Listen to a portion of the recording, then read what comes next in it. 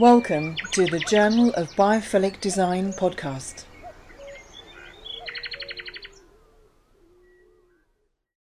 Well, welcome, Deborah Mendes, the Conscious Nature Connector.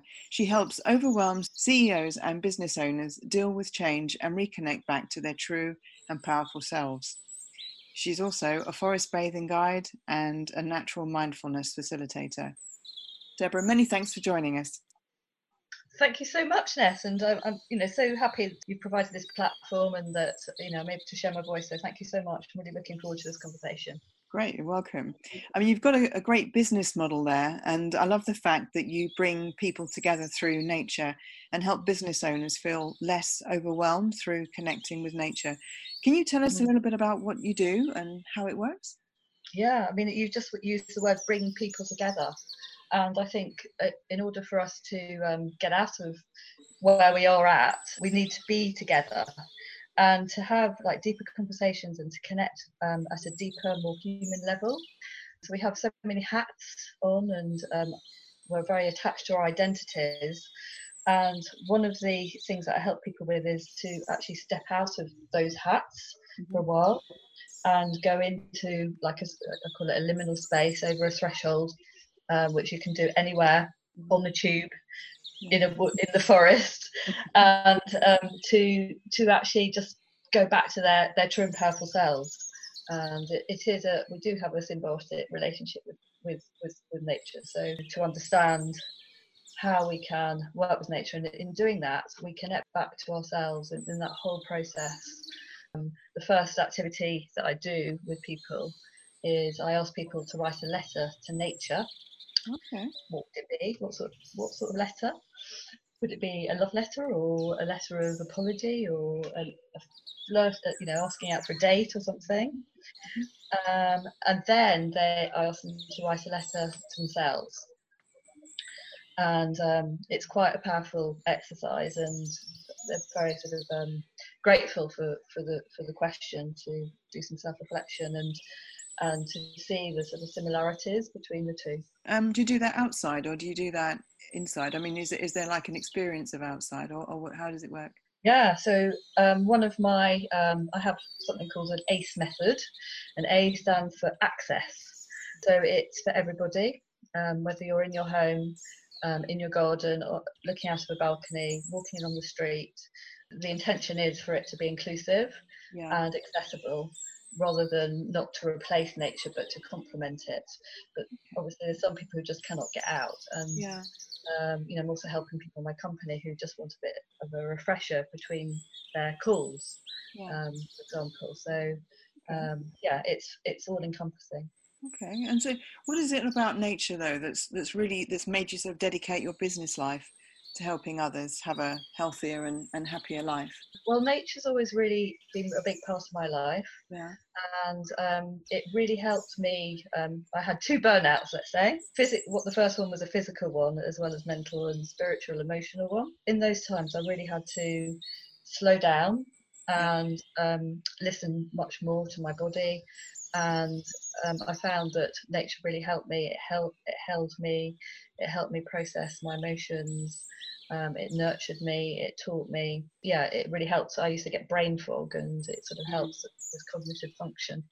So it helps on so many different levels. And I mean, obviously, nature does help us in many ways. As you say, you go past the science. I mean, the science has proven it, and then you go beyond that, and it's like something you can't quite put your finger on. But, even if you're not a scientist, you still can relate to it. I mean, how have you seen people change through engaging with nature? Yeah, every single session. When I did my forest bathing in Wimbledon Common in southwest London, we had. It was one of my first ones. I said it was just after my training, and I said, well, let's see how it goes. And I was just staggered at her creativity and intuition was on steroids, she said. And in fact, afterwards she launched a massive project.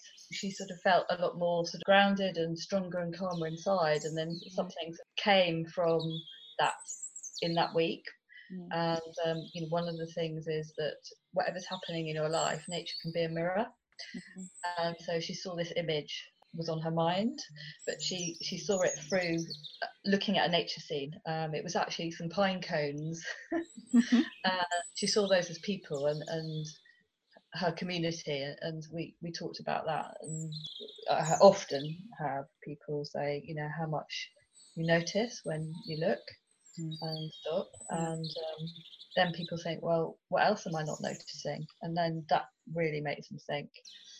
One person said, well, I just want to control things all the time. And this is just showing me that actually, you know, you've got to be much more fluid and in flow. So it was more of a reflection of what was going on for her. So many things. Another lady, we watched a nature video for 3 minutes. It was flat water with some rain, and we were watching the circles ripple effects. And she went, oh my god, I've just had a major aha moment. And something that had been in the back of her head suddenly popped out. Yeah. Because she'd completely rested her brain, and you know, she'd got back into her subconscious just from watching a video for 3 minutes. So, you know, these things can be really transformational even after 3 minutes of an activity, 10 minutes. But So that's really nice. I mean, you say nature can be a mirror. I mean, often we talk about like you know, they say this sort of nature, the sort of transience of nature. The seasons change, and so when if you're up, you know, if you're up the wall and you're really stressed, you look at nature and you see how it's always changing, it's always fluid, as you say. So you think, well, okay, I've got to let go because it's not going to be here tomorrow, it's going to be fine, you know, I just need to know it's going to change. But actually, as you say, using pine cones, for instance, and seeing symbols and things and how it triggers things in the subconscious, I think it's a fantastic thing how we can, and how what you're doing is trying to encourage responses to the natural world. I think that's fantastic. When we spoke last week, you mentioned that we would do well to include nature as a new healthy habit. Obviously, with all the lockdown thing, I mean, I don't know about you, but I seem to have put on a stone. Oh yeah. Oh my word. And so I really do need to kind of, obviously I do eat healthy anyway, but I think I just need to move more.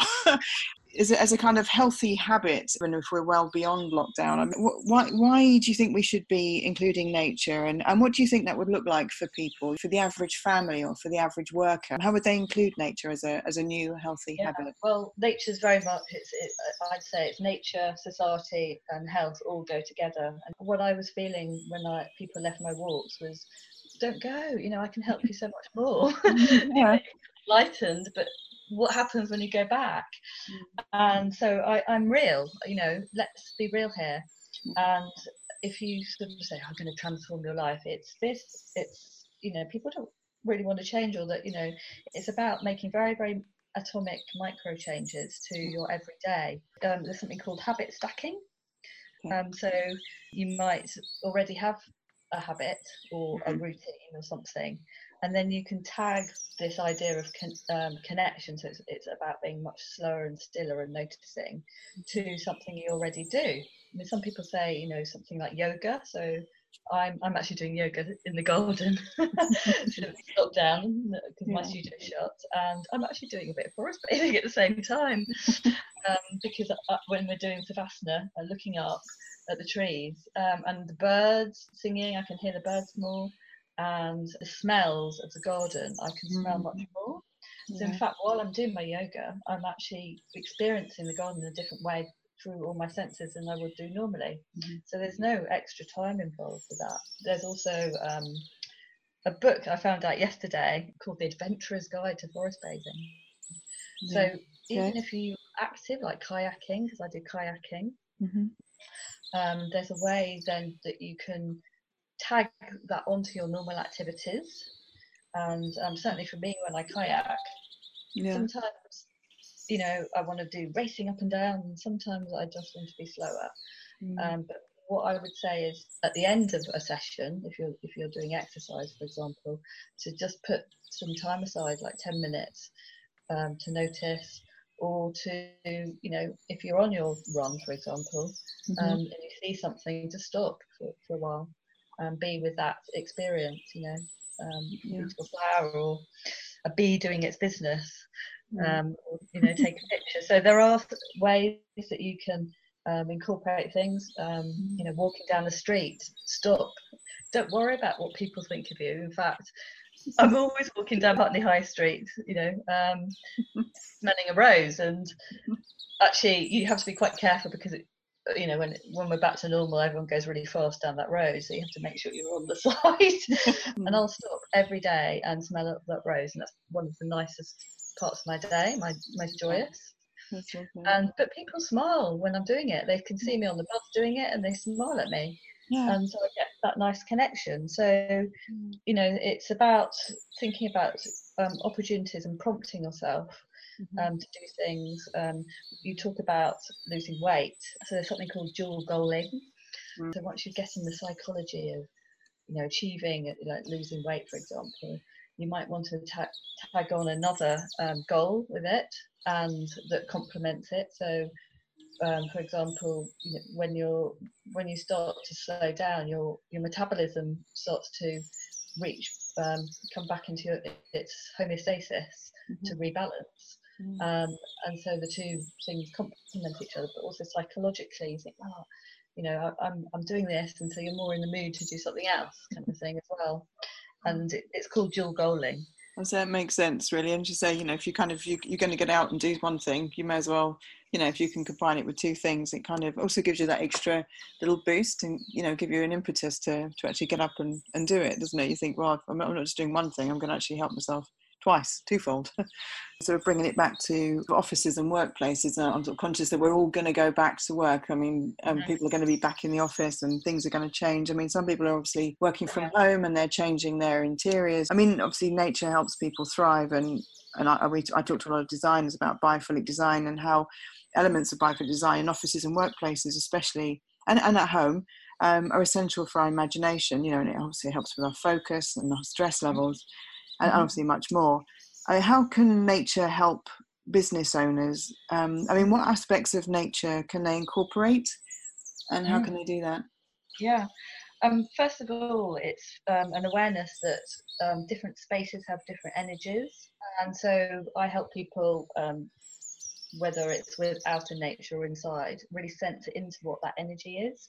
So sometimes you might want to feel like a bit more reflective, and a bit like you need to process something emotionally, in which case you want to be in a sort of safe, supported, held space, which is often under a canopy of a tree, or in a forest, or in a cove of a beach.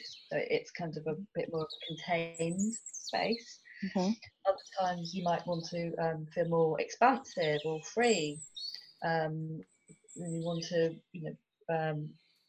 be more creative, and those spaces would be more looking out on meadows or views, where you feel like you want to put your arms out and go, and so it's just about being aware about different spaces, how they make you feel, and then taking that back into your home, for example. With offices, I mean, I know it's all biophilia is it's all very sensory. It's not just about having some plants or some pictures. It's everything. It helps with collaboration, and people are much happier. There's less conflict. There is, I know a lady she says the power of flowers, and she says carnations are a really good flower, help people talk, and so often you have carnations at a table, and that's because it helps people with communication. People are just much happier, their mood improves, they can think more clearly. It's all scientifically proven, productivity goes up. People can focus more. It can be anywhere, it can be at your computer screen. You can have a wooden mouse, you can substitute that. You can have like some natural objects on your desk, some stone, or something wood. So you're working with all the different elements, so you can actually create your own space. But creativity, focus, productivity, collaboration, those are sort of the key ones, and just to feel good. Yeah, exactly.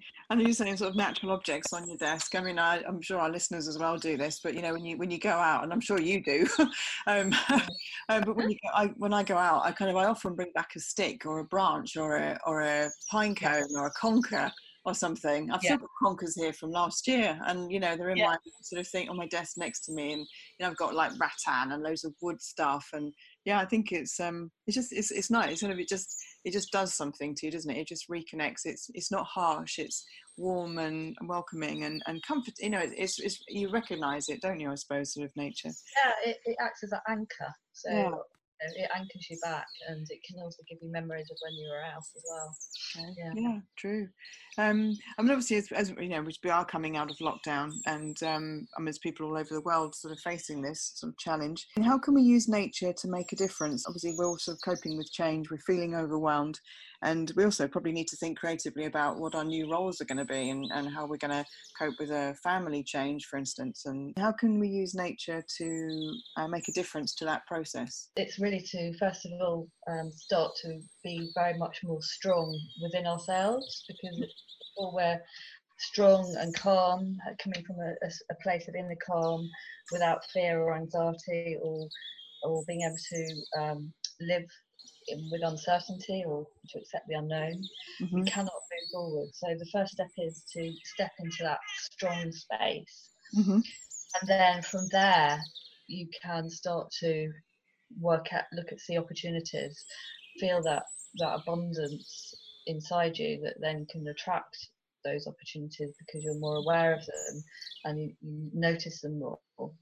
And to have those, because you're feeling better in yourself, the interactions with people are better, and that again creates more opportunities.